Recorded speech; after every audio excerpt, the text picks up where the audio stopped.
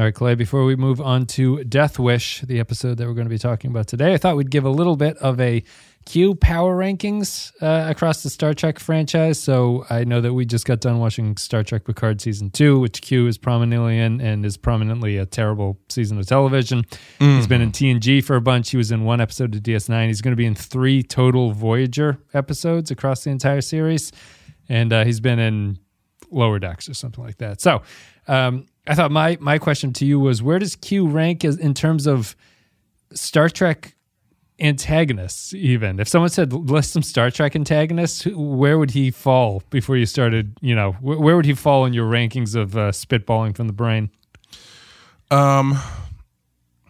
Is he prominent? Is he like a prominent part of this franchise? If you said 90s Trek specifically, I would say he's probably top 2. Oh, okay.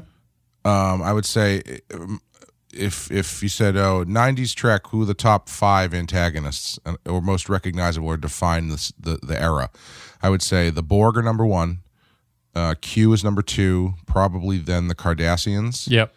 And Klingons and Romulans, probably. Okay. So he's up there. Yeah, overall, though, I mean, frankly, when you really get down to it, there's not that many races that like show up a ton of times. No. I guess you're thinking races. Like I was thinking even individual characters. So if individual characters. Okay, yeah. Well, even still, like in the 90s, it's like the 2 big additions I think that come from TNG are the Borg and Q, right? Yes, yeah. Yeah. And the Borg are obviously hard to identify. I would agree that Borg would be one. If it was loaded in a way like list Star Trek antagonists like individuals, I'd probably cheat just like you and say Borg as number 1. Yeah. And then it would be like I'd probably come up with like Dukat first.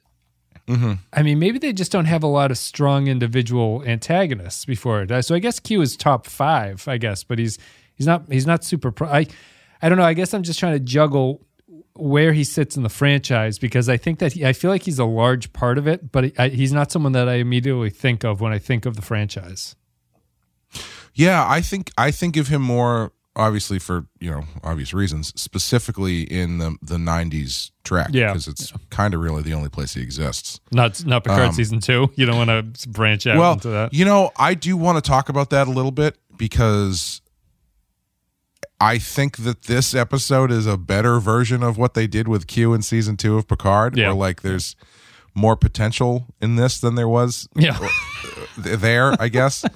But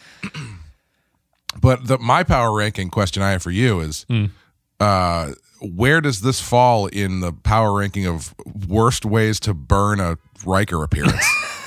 Is this above or below the finale of Enterprise? This is below. Interestingly, at least the finale of Enterprise has a joie de vie.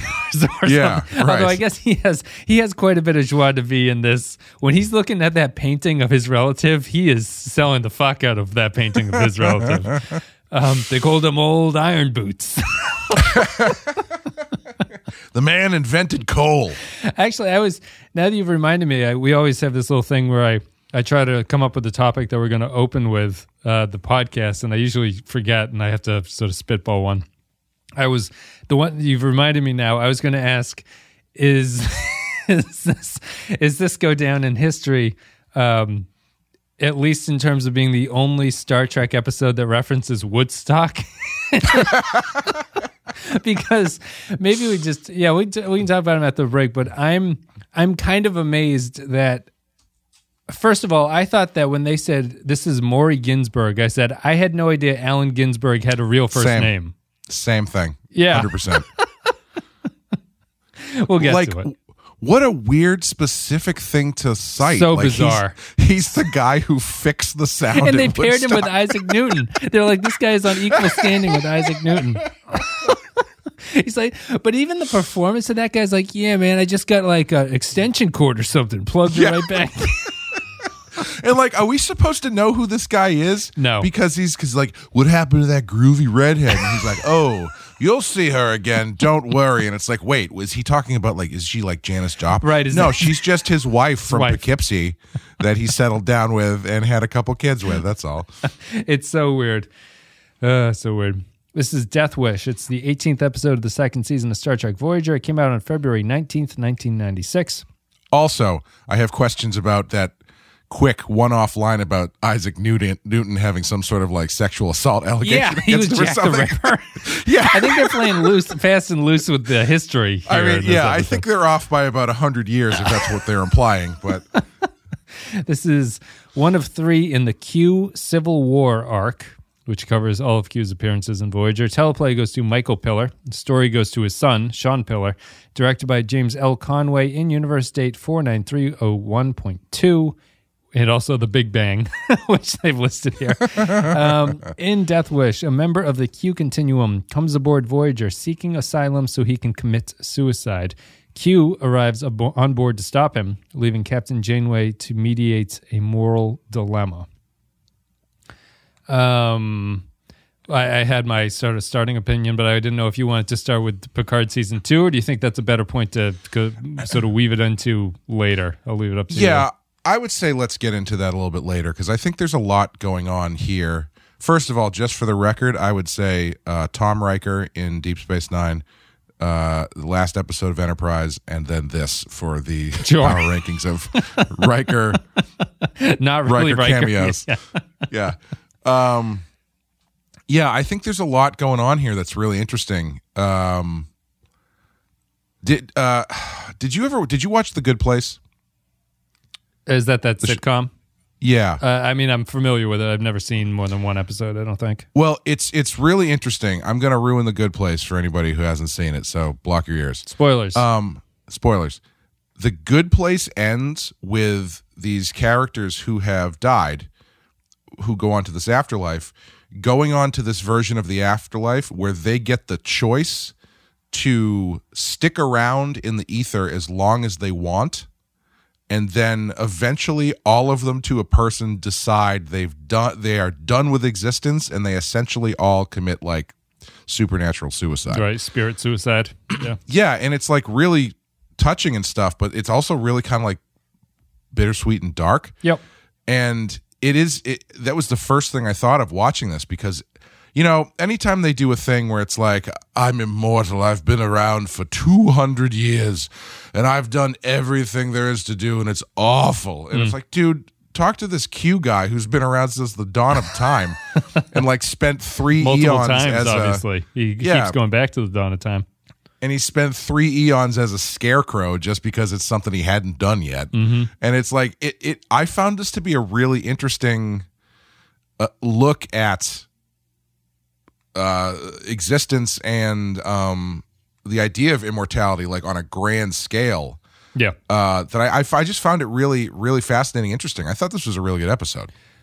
And it also is reminiscent of a top 5 Talking Head song for me, Heaven, which the point of is, oh yeah, you go to a bar called Heaven, which is the afterlife. It's where they always play your favorite song over and over again. And it's just kind of a commentary on maybe heaven isn't all it's cracked up to be. If the best things are just all you get, you will eventually get tired of the things that you favor. Heaven is the place where nothing ever really happens. It's a good talking. Did you ever hear shit, I can't remember the name. Damn it. There's a band, it's a British band, covered that song, did a really nice version of it. It'll come to me. It'll pop up in my head. We'll catch it up at the end, with the Picard Season 2. It'll trigger something.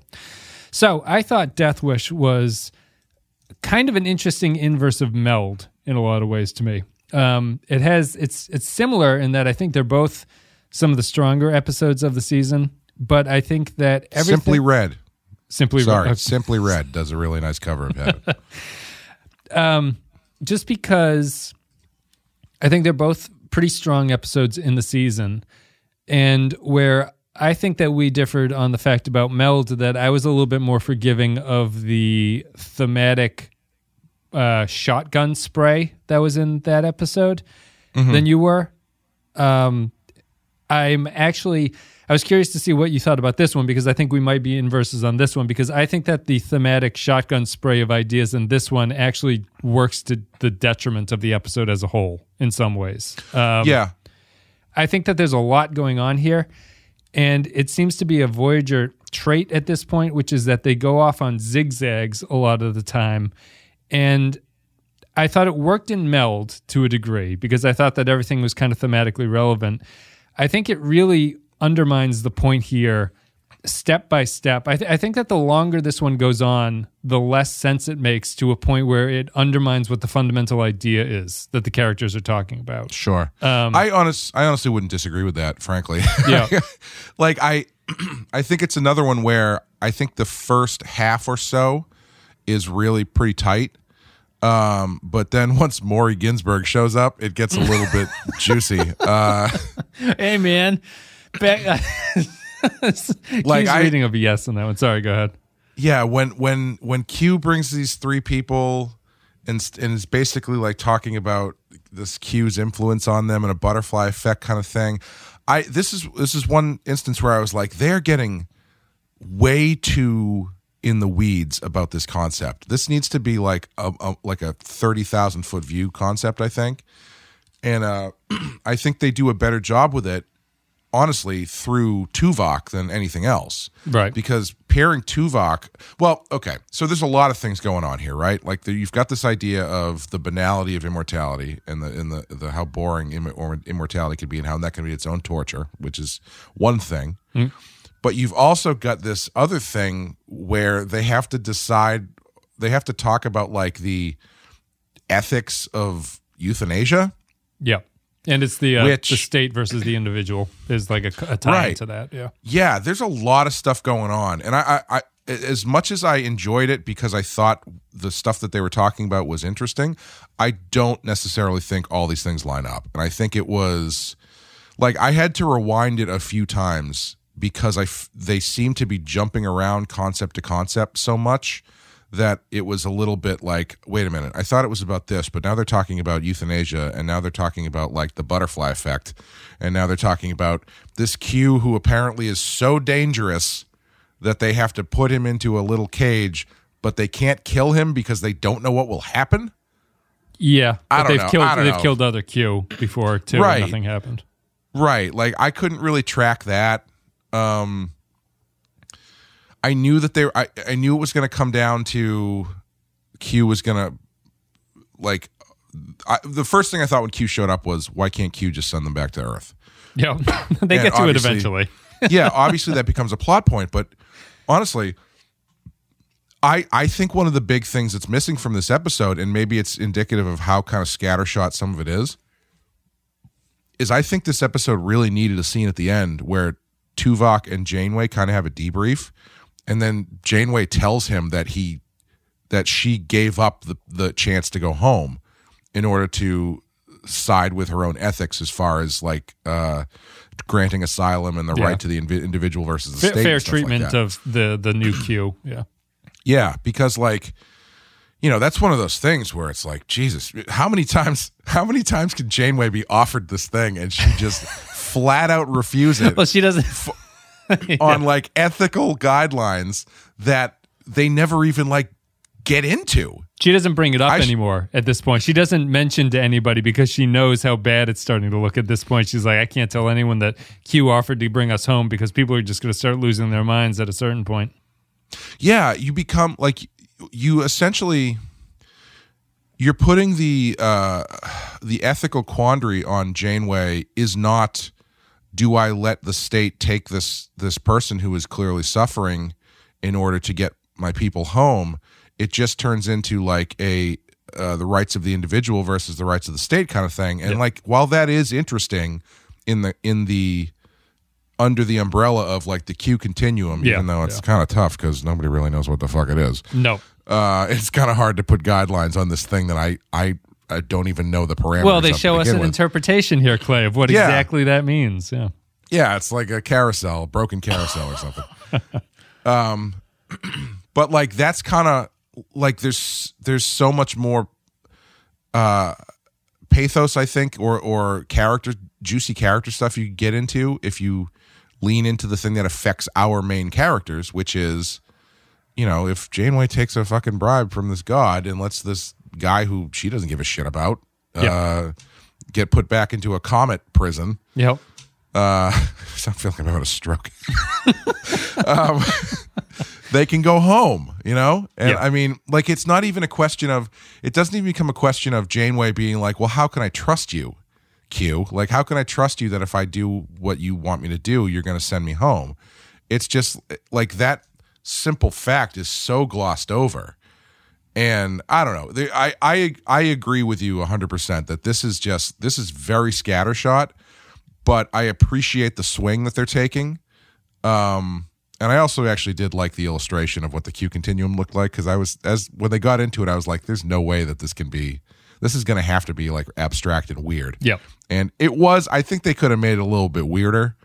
It's either it's either that or like Apple ad where it's a white background and characters walking around. Yeah. Nobody wants to do that. No, not for a couple more years when the Matrix comes out anyway. No, I mean, I didn't have any problem with the Q Continuum, and obviously it makes sense that Janeway's like, why does the Q Continuum look like L.A. in 1996 or like the outskirts of L.A.? It's like, well, it's a good question.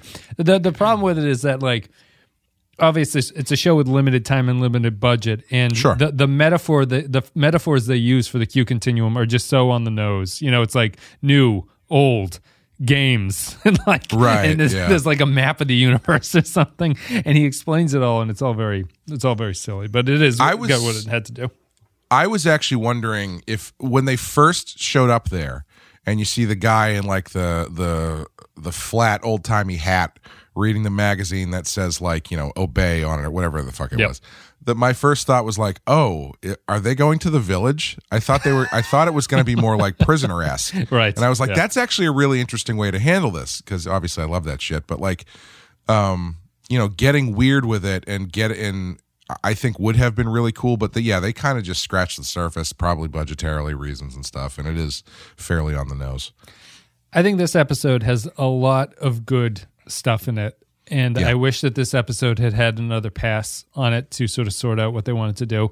I think fundamentally, like my brief synopsis of what happens and why it falls apart is that maybe falls apart is wrong, but it certainly falls apart by the end for me. The initial thing that they like the point that they're trying to sell is that immortality for the Q, and this Q in particular, has led to he now sort of knows everything.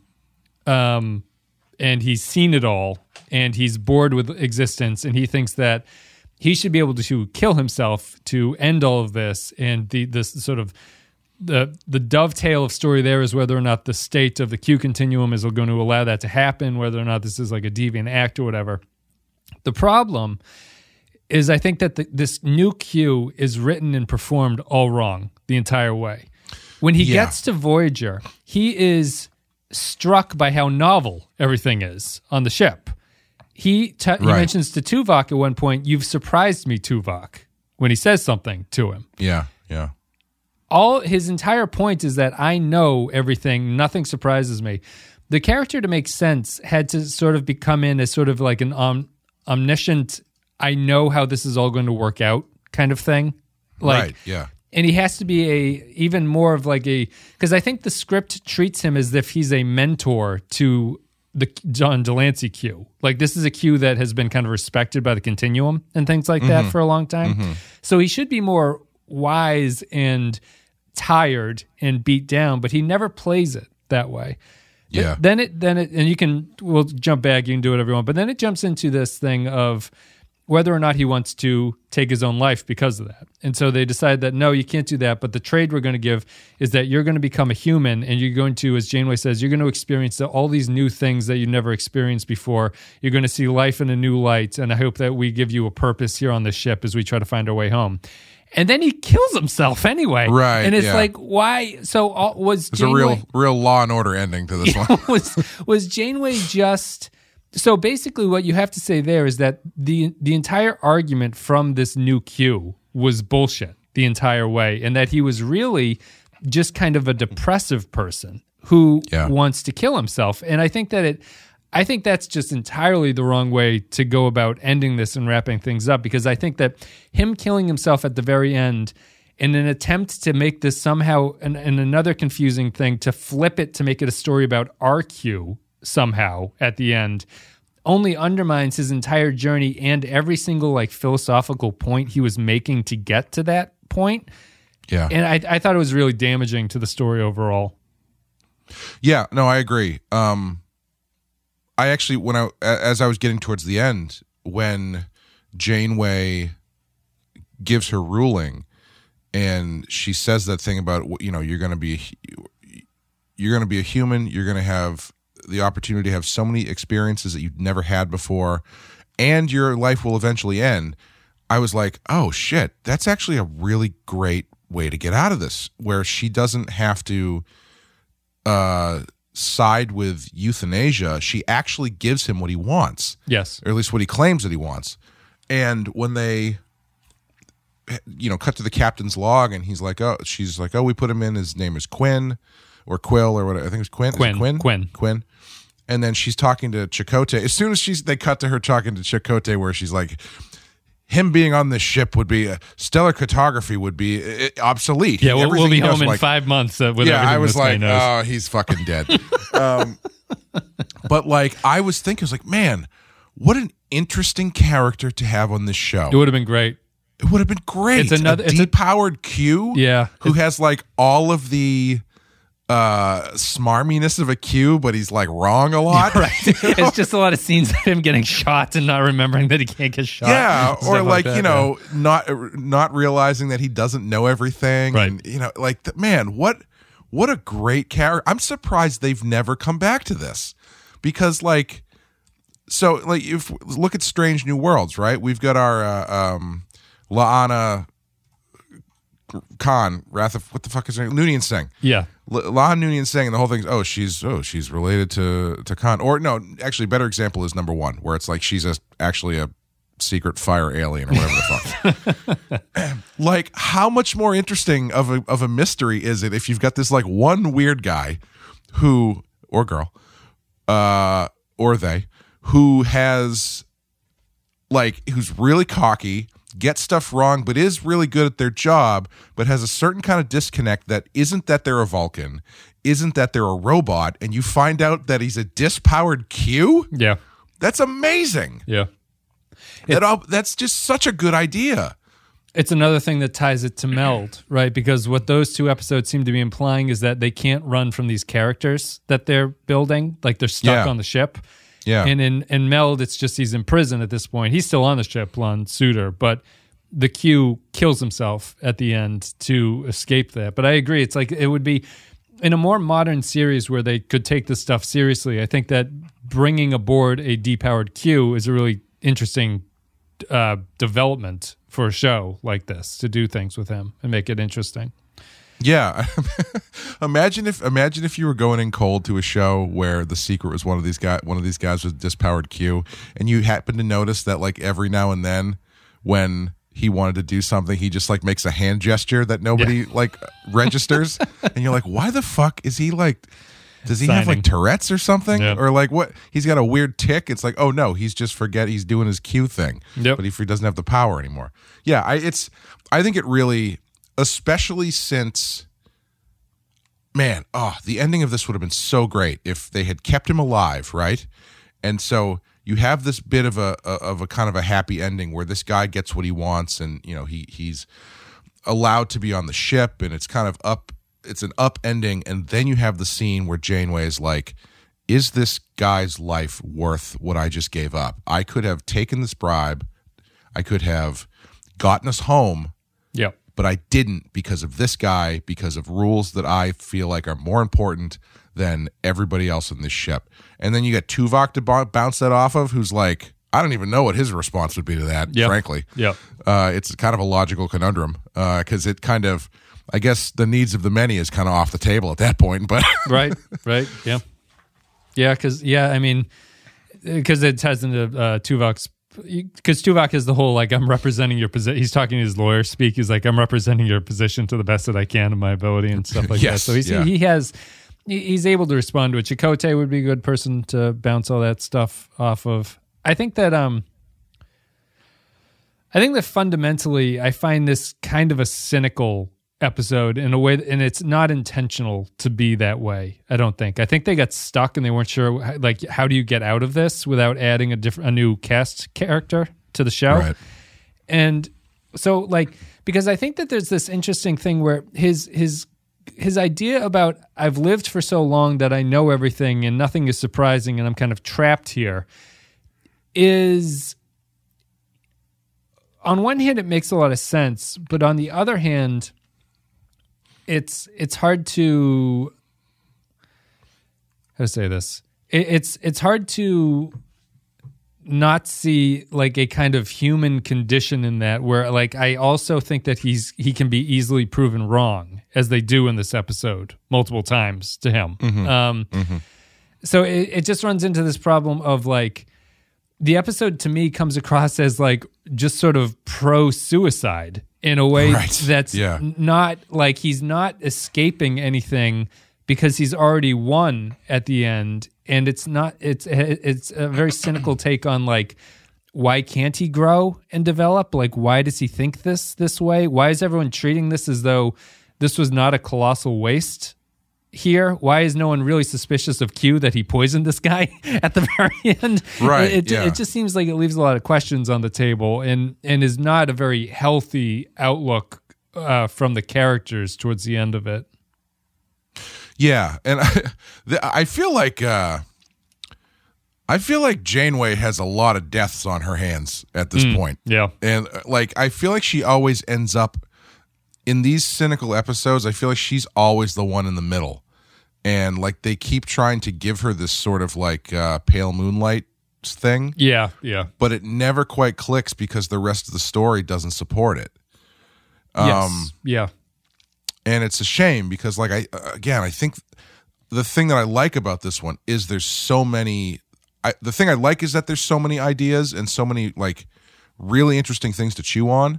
But I think, like you were saying, I think its biggest fault is that there's probably too many. It probably needs to be focused down a bit, and it gets a little like the ending just undoes everything. Yeah, because it's a separate point, but I even like the Q continuum state versus the wishes of individual Q and things like that. Sure. Like I think that a lot of the conversations between the two Q are kind of based around that. Like what is considered a deviant act and like the balancing act between allowing people to do whatever they want and Q's point to have like a functioning society is like a real conflict, I think, in society. So it's like to see these sort of god creatures arguing about it is interesting. And you know, it feels like it adds a little bit of like heightened drama or something to it, even though I feel that the episode is begging to just be brought down to the Q aren't all that different from us in a lot of ways. Yeah. And you know, it's good. Oh, go ahead. That's it. Yeah, it kind of, I was just going to ask you, do you think that the Q are the wrong species to use in this? And the reason I ask that is because, you know, as you're talking about the society thing and the Q are no different than we are, it reminds me of the H.P. Lovecraft story At the Mountains of Madness. Mm-hmm. And it's generally regarded as like his, you know, magnum opus or whatever. And I don't particularly care for it. Yep. Mainly because there's this big section in the middle where the humans discover this ancient, you know, beyond ancient city that has writings and stuff on the wall that document the history of the species that used to live there, the species that the humans know as like the old ones, or like, you know, what they perceive to be aliens or monsters or whatever, creatures or gods or whatever.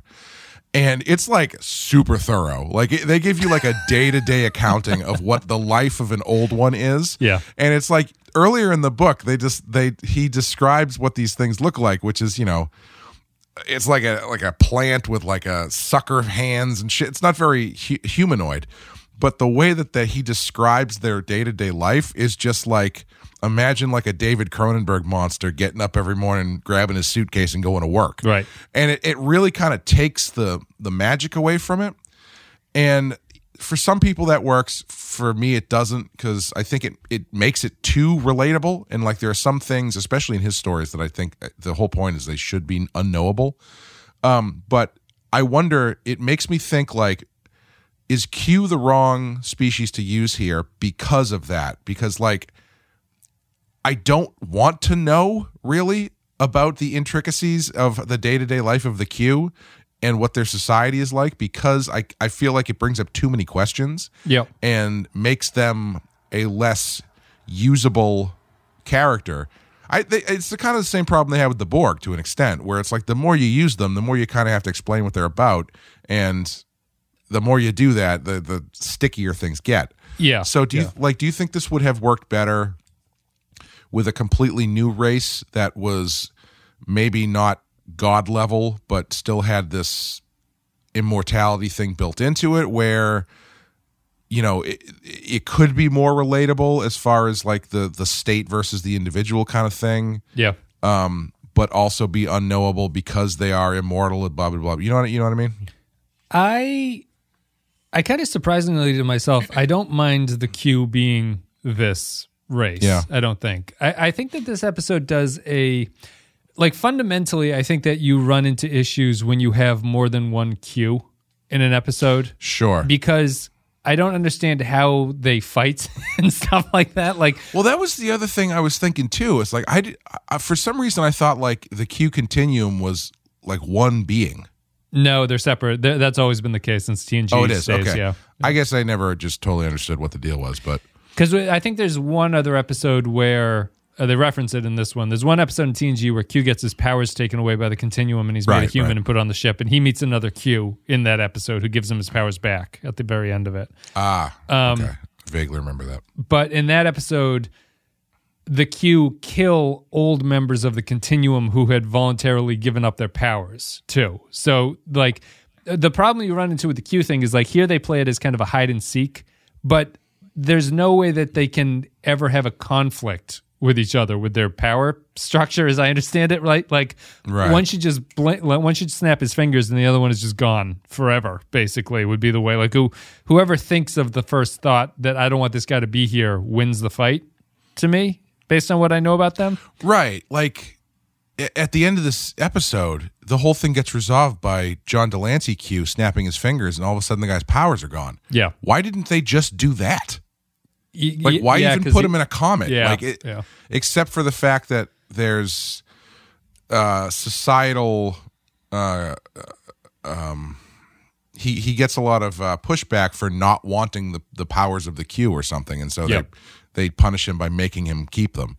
But I don't know. It just seems like a lot of work. They could have just solved this by just taking the guy's powers away, and then everybody's happy. Yeah, I think fundamentally the problem with the Q here is that. Like it's a point of the episode, but I wonder if it's a problem. So I guess what I like about the Q in this one is that it's hinted at, I think, this is the impression that I was getting, is that the Q are basically almost immortal at some point. And this is like an evolution that they've undergone. And like the orcs. Exactly. They were buried in tar pits or something and came out this way. Now they crave man flesh. I think that they... So... And just so everybody knows, I know that the orcs used to be elves or some shit. I know they weren't human. I think that the... what I like about the Q representation here is that they have these brief moments where they kind of insinuate the fact that the Q used to be a certain way, and now they are this sort of higher elevated thing that they've been striving towards this purpose of being what they consider to be like guardians of the galaxy, basically. But along the way, I thought that the show is smart to recognize that when the new Q beams into like Tuvok's quarters and he gets very close to him, and Tuvok's like, were the Q always this way, or is it just that you guys have been immortal for so long you've forgotten how to have manners with each other? Yeah. And the guy says, oh, it's because we've been this way that we've forgotten how to have manners. And I thought that was really clever because I guess we can hedge. Did you have anything else you wanted to say about the Q?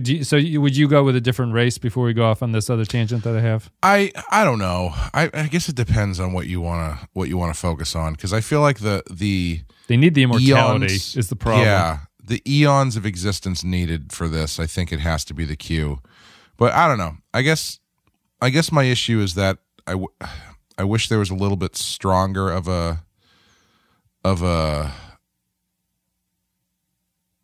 anchor or a structure fulcrum to the Q, sort of, that or just like something a little bit stronger that they could lean on as to why the Q don't want to kill this guy. That, I guess that's my problem, right? So that the Q in this episode are designed to be hypocritical. That's like a point of the show and a point of like the argument against them. The problem with that is that when you don't know anything else about them, it's hard to understand what their internal dynamics are any longer, because you don't know what they really believe in, but they're also, the beliefs that you do know are self-contradictory to each other. So you wonder how they even exist or what they consider to be their point or reason to be in this universe. And I think that there is stuff in there that you can allow them to be hypocritical about, but I feel like you kind of almost need to call it out. For instance, the idea that if the idea is that they don't mind executing Qs when they have to, but they don't want this guy to die because they think him rejecting the Q power is like a slap in the face. I feel like that's actually pretty interesting. Yeah. And you could really you could have a good scene where you push back on Q about that, and I'm sure you'd just be like, well, I mean, whatever, I'm a god, go fuck yourself. Yeah. But like I feel like that's the kind of thing where if they are being hypocritical, I feel like that's just giving you more room to do some really interesting drama and have some good scenes. You've reminded me of, so the other thing that I find disappointing or like cynical about it is that when Q makes that point of like Q should not be allowed to commit suicide because it will cause untold damage to the continuum as a whole, that like we don't know what this will do to us as a people. Yeah. I think it's a nice sci-fi metaphor for what I hate about the ending here, which is that the real sacrifice here should be more tied into when a person kills themselves, it's not just about them at that point. Like they're gone, but their family and everything carries on with this like pain and regret that they have to live with. Right. And so that's what that Q continuum is kind of pointing at. Unfortunately, the episode chooses to make it more of like a big brother state argument around it, where I feel like Q should be making more of like, we as a continuum are connected in a way that this will cause untold damage to us if you were not to be around any longer with us.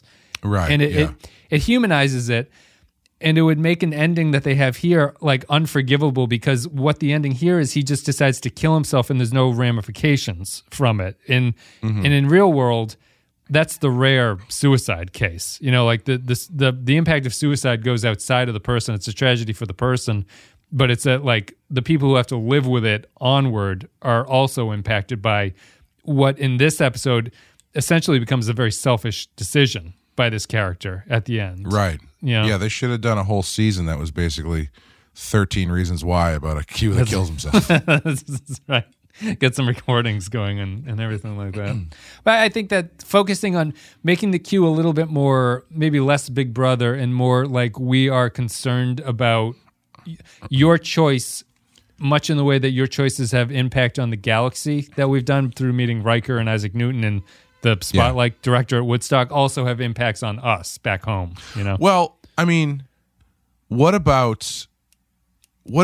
like the turn of your episode is really that, you know, the thing starts as a state versus the individual thing, but ultimately what it turns into is that the Q continuum is a giant family. Right. And they don't want to, like all of the things you're talking about, how this would have ramifications through the entire continuum. So, because like if you had Q being like basically deflecting all of this stuff, it's like, well, we don't know what's going to happen to the galaxy if they kill themselves. Like, well, you've killed Qs before and it's been fine. Right. Well, you know, it's about this and you shouldn't want to do this. And it's like, okay, but I mean, like this, blah, 1, 2, 3, 4, these things have happened. It hasn't been a really big deal. And ultimately, what it comes down to is that the Q presents itself as such a aloof, all-knowing God thing, but ultimately they still care about each other. Right. Like they are still one society and creature, and someone killing themselves sucks. It doesn't matter who you are, you know? I think that would be far more. Yeah, I think that would be far more affecting and humanizing than. And you wouldn't need to get into any of the specifics about shit. It's just like, yeah, they're a group of people who are community. One of them is going to kill himself. They obviously don't want him to do that. Yep. And, I think that would have been really, really interesting. It also, just to tie all the knots up, because if you're assuming that the Q are evolving from a previous species, you can kind of look at John Delancey and the other Q's outlook as this kind of like sarcastic, cruel thing, as an attempt to not admit to the fact that they have feelings like humans, exactly, and things like that. Yeah, totally. Yeah, they don't do that, unfortunately. So, yeah, the thing that kind of strikes me is unfortunate. I know there's a couple patron comments who are going to talk about this, but one of the criticisms is that Q's sexual harassment of Janeway. He's too misogynistic towards Janeway, and I strongly disagree with that. Yeah. Like I think in order to show what the Q are in this one, and it ties into the Tuvok saying, "Do you have any manners anymore?" The Q are trying to deflect, and they've been so removed from real, like, quote unquote, real reality for so long that they are this way now. Like they are sure. They just kind of miss the ball. They miss the forest for the trees in a sense. Like they're out of touch. They think very highly of themselves, and they use this sort of anger and sarcasm as a way to like mask how they actually seem to feel, is what this episode is saying. And so I don't mind it. I think that his comments are, and the episode itself is not glorifying his comments. He's kind of wrong about them the entire way. Sure. Yeah, honestly, I know what you mean. I think the issue is just that it seems particularly cruel in a way that he really hasn't ever been before to most people. You don't think that he does the same to Picard with sort of mocking of his ethnicity, basically his French background and stuff like that? I don't know. Listen, it doesn't. Say whatever you want about the French. Nobody cares.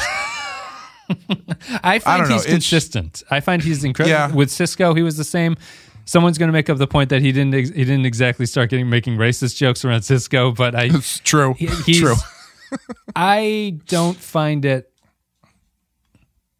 that egregious, and I think that it works well enough. I think that my concern. I was reading a review of some like contemporary reviews of Replacements albums, and which is funny because we have this conversation about contemporary music on the Discord, and there's contemporary reviews, and I just feel that there's so the reviewer's talking about their song Alex Chilton, which is one of their bigger songs. And there's a line in the song. Is that about the guy who runs the Baltimore mental hospital from the Silence of the Lambs movies? No, his name is similar to Alex Chilton. It's Dr. Chilton. I don't know what his first name is. That's Ian Chilton. Alex Chilton is the singer, the influential singer-songwriter of like Big Star. He just had a prolific career. But they have a song called Alex Chilton. And one of the lyrics in it is, we would rape and pillage in the village of his choice. And the song is a song in praise of Alex Chilton, the person, right? And the reviewer goes, well, this is a great song, but that line about raping and pillaging has not aged well. And what this is now like a knee-jerk thing where you have to like virtue signal that you understand that rape is wrong at some point. Right. So what this person seems to be implying is that in 1985, raping and pillaging was morally acceptable to do. Right. Yeah. And that it's only in the past 20 years that it's become wrong. The point of the fucking line, you idiot, is that they would go to such violent and wrong extremes for this person. That's how much they adore this person. Yeah. I would love to hear this person review the song The Hurricane, where Bob Dylan uses the N-word. Well, it was a different time. Things have changed. I feel that Q is the criticism of Q here is semi the same. I guess it's subjective about whether or not you think he goes overboard, but I find he's equally condescending to Picard and Cisco in his interactions with them. It's just that Janeway's a woman, so Janeway gets the woman jokes. I think so. That's honestly, it's a tough one for me because I'm not as well versed in Q's shittiness to other people. Sure, he should eat Riker in this episode. But I don't know. It did come off to me as a bit much for him. He does try to have sex with her, is the implication at the end. But yeah, I don't know if I think that's, I don't know, maybe that's kind of the thing, is like with Picard and Sisko, he was demeaning, but I mean, obviously, well, I mean, if you did Q now, I bet he'd probably want to have sex with Picard, but which is fine. But I don't know. It feels like too demeaning or too disrespectful of Janeway. I just think Janeway doesn't get her punches in is the problem that I would like. I feel that Picard and Riker fight back with him a little bit, and Janeway's response is to shake her head at him. Well, yeah, I mean, to be fair, her response is like, I believe her anger. Yeah. When he says that stuff to her, you know, so it's like, it's not like they write her as someone who's getting trampled on by a misogynistic asshole. Yes. So yeah, I don't know. I think it's just taste is going to have to vary on that one. Like because I guess it just, I don't know. It just seems more angry and pointed than I remember. Yeah. But that might just be my own memory. But that being said, I don't think that stuff is beyond him because he's clearly trying to, you know, put a knife between her ribs in a certain place, and obviously being the female captain of a starship, that's one pressure point he can push on. Yeah, and I think it's entirely within his character. I think we're sensitive to it at a point now. I don't know. I think the sexual part of it is the weird thing. Like if he was just going in on her about being like, you know, a woman who's unfit for captain or something like that. Yeah. That feels less gross to me than him implying that he wants to bang her. You know, I don't know. It's just I think that the worst of the jokes comes before that reveal happens. I would not have and it's weird because it's almost because he's had episodes where he wakes up next to Picard in bed, so it feels like it's just a character thing where he wakes up next to her in bed. But he kind of feels like he's implying at the end that if you fuck me, I'll let you get home. Right. Yeah, that's the thing where I think it gets a little bit too gross because he's never implied that to Picard. I mean, if he did, I don't think we'd have a problem. But that's one experience he hasn't had. Yeah, that he can live through. Tell Q2 about that one too. Yeah. Yeah, I would agree with that. I would say that it's unnecessary, and Voyager seems to want to do that. It's like, let's hitch up all these characters together and see when the sparks fly. But I could eliminate that. I would keep his misogyny early on. I think that it's an important character point for him as a person. That's how he interacts with people. He's just he finds their like descriptor and just goes at it. He's like a schoolyard bully. Yeah, totally. Anything else, or do we want to go to Patreon comments? No, I think that's. We didn't really talk much about Tuvok being chosen to be the lawyer. Yep, man, great choice. Yeah, he's good, really good. Like I think again, I think it's another good idea where they probably could have leaned into it and done a little bit more with it. But I mean, I don't know who else you pick to get like the perfect point of view on defending a god creature who wants to kill himself. I mean, it's just such a good idea. Well, it's fortunate he's good too, because I don't think any of the other characters would have worked in any way at all. You know, like it's Tuvok by default, and it's also fortunate that Tuvok is the most interestingly set up to do it. The only other person who I think could have been interesting is the Doctor. Yeah. That would have been fun. Because the Doctor essentially is the only one who knows what endless existence is like. Yeah. That would have been something.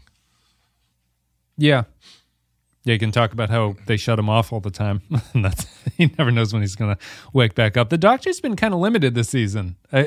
Yeah, he has. This show it ends with like the biggest impact he has is he gets like a face shot cutaway at the end when the Q dies, and he's just like is kind of like, what are you gonna do? Look at the camera, and that's it. Well, this one in particular, I don't know if there was another episode running long or something, but there's only like 4 people, like main cast members. Yeah, it's just Janeway and Tuvok, really.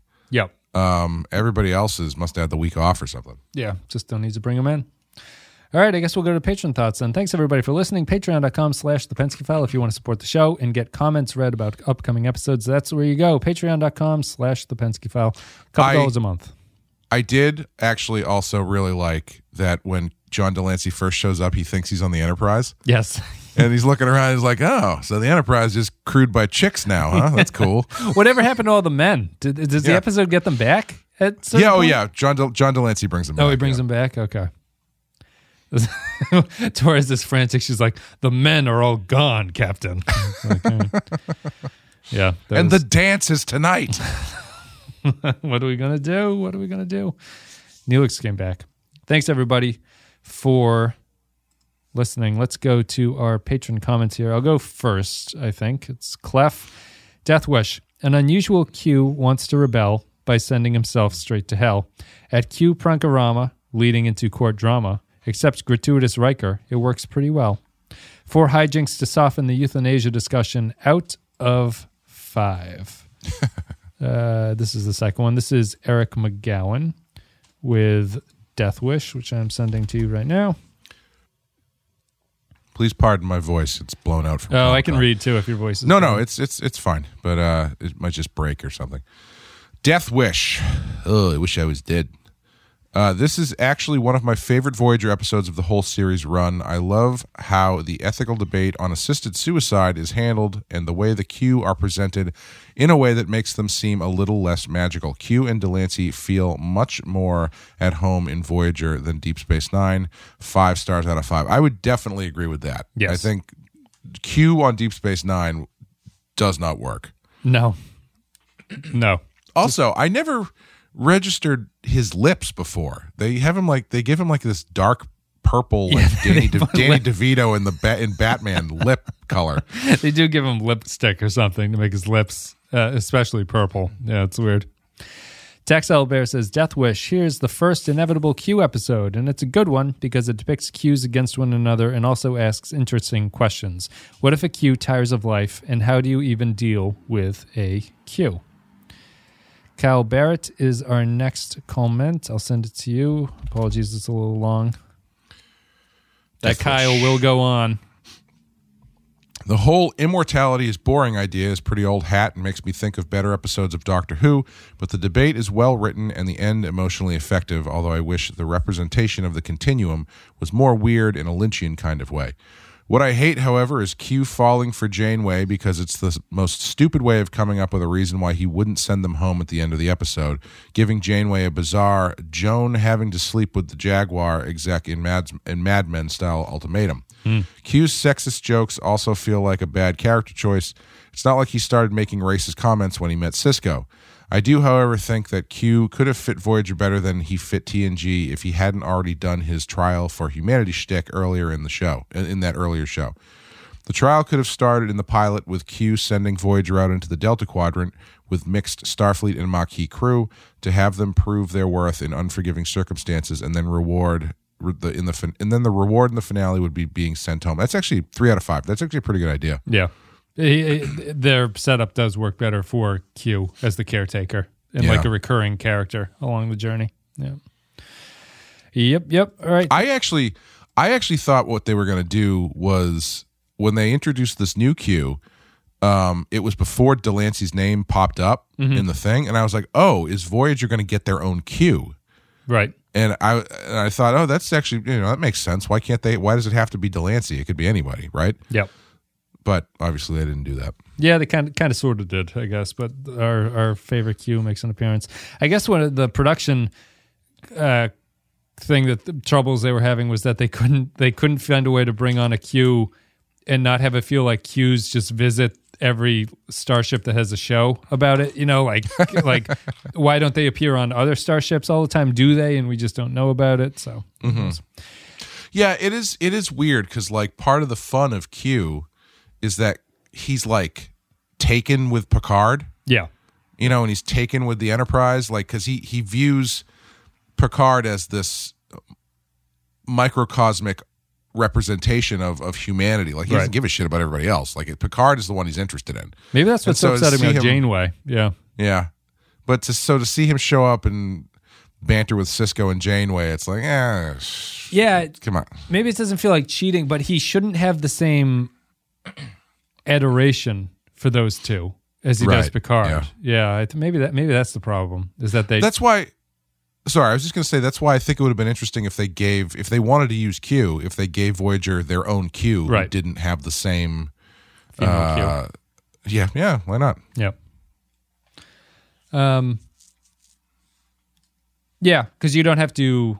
I guess it depends on what this episode. I don't think all the Q have to. The Q are not identical to each other. They're not like Vulcans. Like the Q that we've seen have all been different personalities from each other. So right.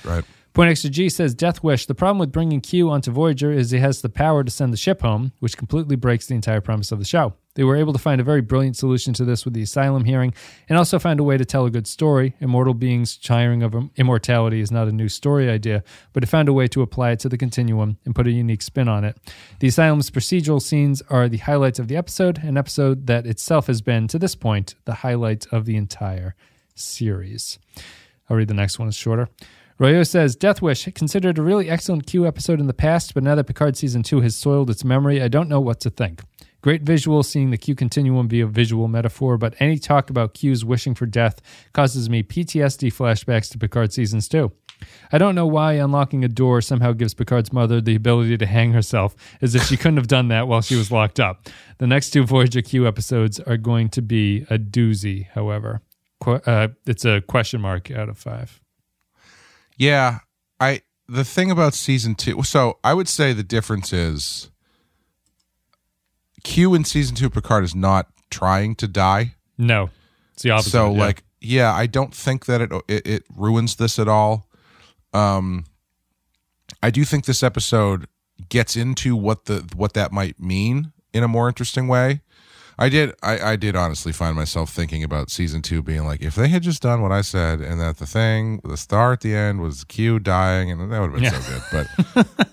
But I mean, yeah, it's just that the central ideas here are more interesting than whatever the hell was happening in Picard Season 2, which I just don't understand. It felt more like it was a farewell to a character than a farewell to a thing within the show or something like that. Well, what this episode needed was Delancey needed to summon Maury Ginsberg, Sir Isaac Newton, and the head of ICE. Right. It would have. That'll be the Ghost of Anakin Skywalker CGI on these things when they get remastered. Yeah, that was we haven't talked too much. We talked about it a lot at the beginning, but the Maury Ginsberg, Isaac Newton, and Riker scene is that it was borderline like sketch comedy falling apart at certain points. I never felt that it went totally off the rails, but it was so goofy for what Q is trying to make a serious point about. He's like, I've pulled this hippie from 1965 into the roundabout machine, and he's here now to tell you about the time he got stoned and crashed his van into a ditch and still made it to the show on time. It's like this. Yeah, like I understand, I guess, the breadth of experiences that he's trying to pull from as to what this guy was involved in, but like you've got the discovery of the theory of gravity, and the guy who made sure Jimi Hendrix went on at Woodstock. Equally important. And like the Riker thing is pretty weird too, because it's like, I don't know. I mean, I guess the idea is to go from the largest possible thing to like the smallest possible thing that matters. But it's, I don't know. It's just, I just can't get. This is why you get like what was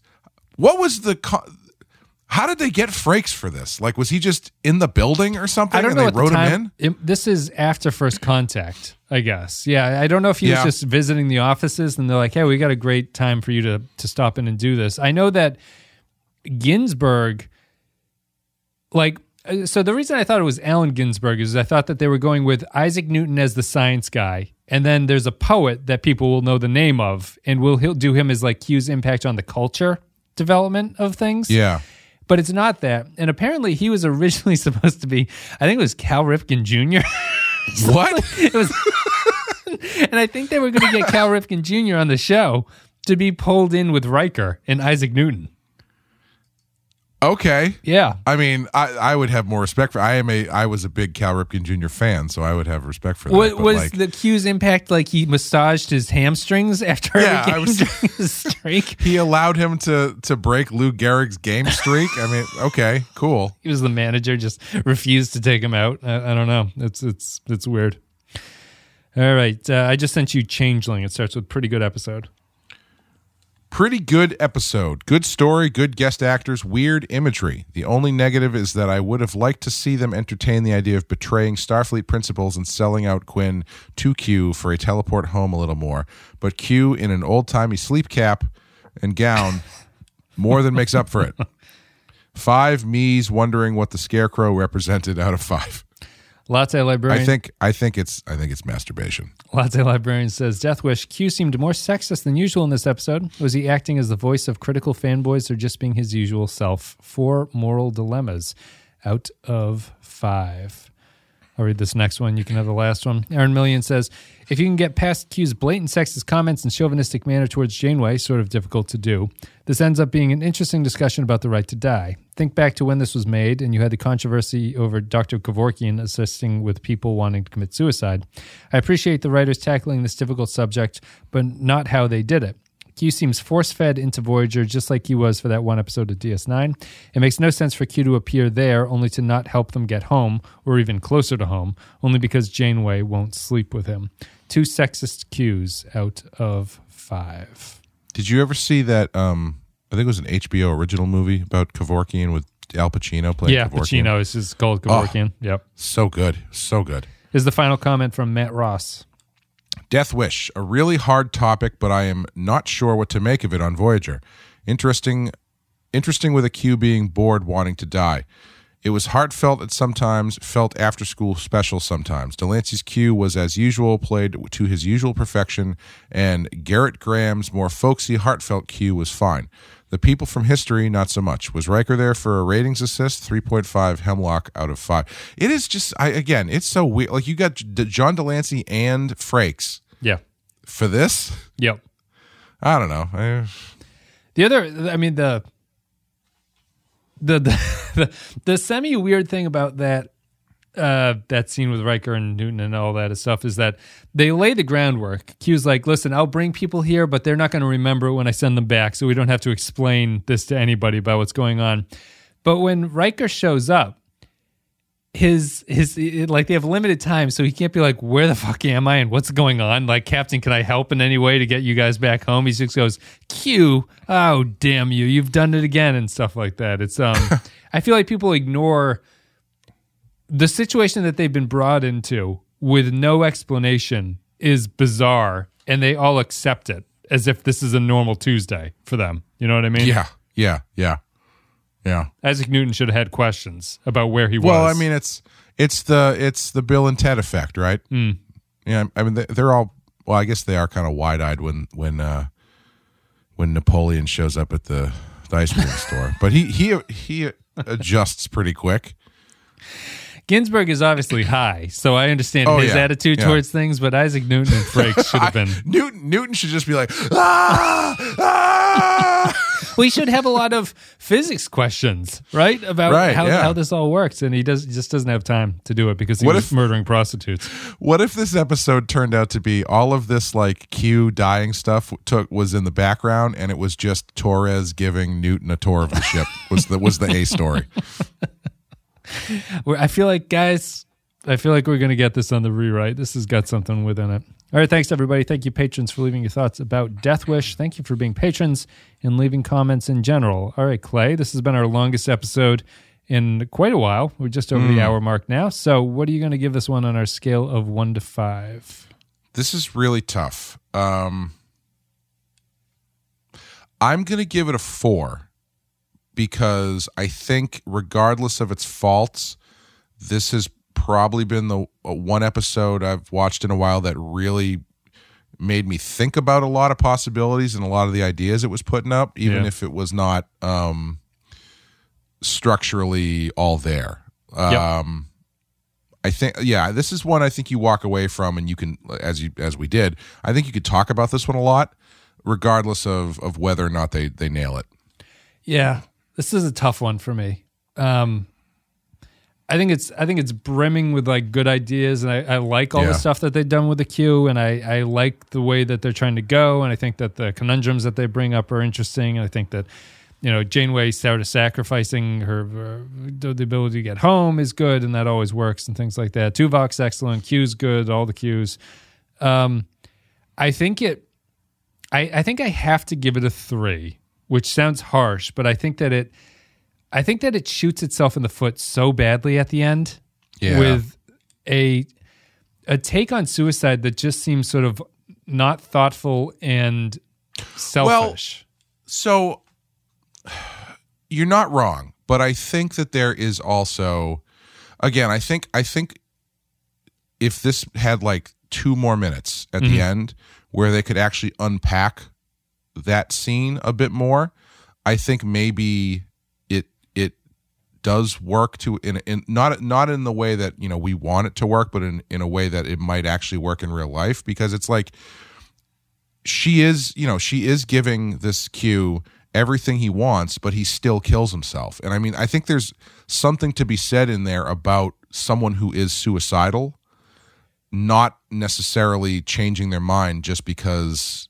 they get $20 that they needed. You know what I mean? But I think that undermines his entire point throughout the episode, which is much more interesting than that. Like, so sure, I don't disagree with that. Yeah, like that's the problem to me, is that if they had come up with a different way where he either, I don't know how you do it, but like your 2 options there are, he either goes back to the continuum and he sees that his life is like worth something, and that, like, I almost feel that that's the more Star Trek-y way, although it doesn't have this death impact at the end, is that he realizes through his time with the humans that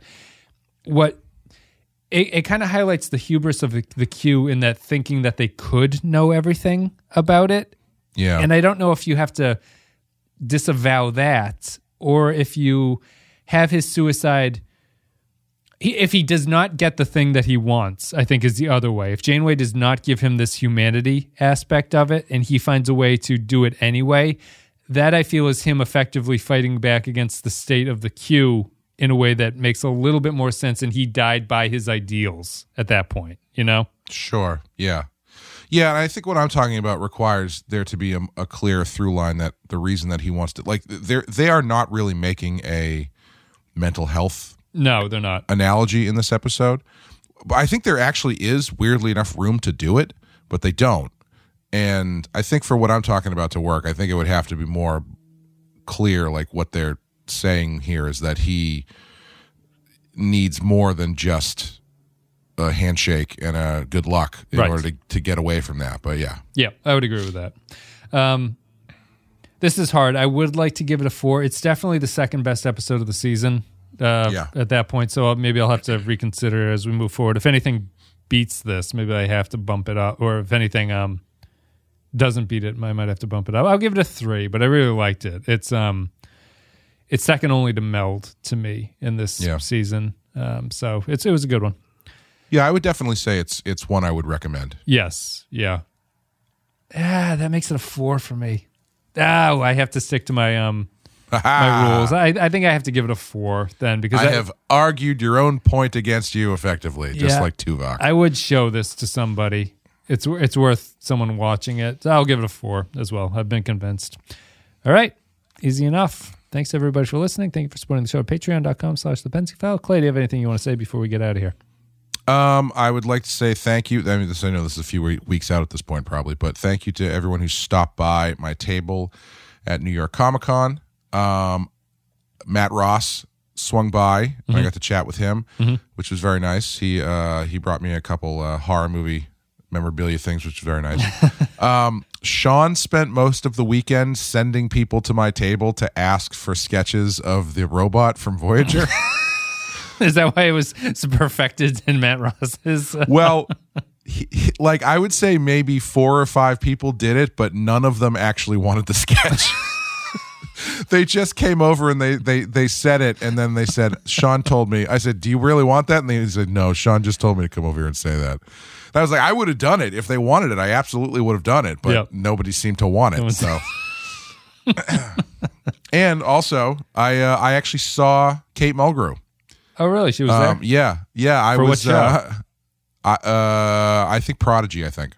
Oh, that makes sense. Prodigy. Yeah. I was walking to the secret artist alley bathroom behind the, in the back there, and I was walking behind the tram or cart thing that she was riding in while she was on her way to her next appearance. Well, all right then. Maybe she's Looked great. promoting the Voyager DVD documentary too. Maybe. Yeah. All right. Well, she's still out there. She's still trying to get home, I guess. Yeah.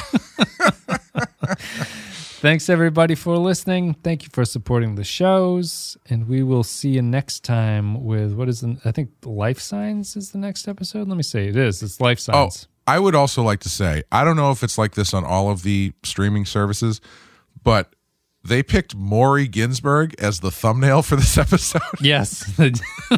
Which confused me quite a bit when I started it, because I was like, I had no idea what the fuck was going on based on that thumbnail. It looks like a low-rent Pulp Fiction knockoff in the thumbnail. It just looks like he's going to be talking about foot massages or something like that, but instead it's about spotlights at Woodstock.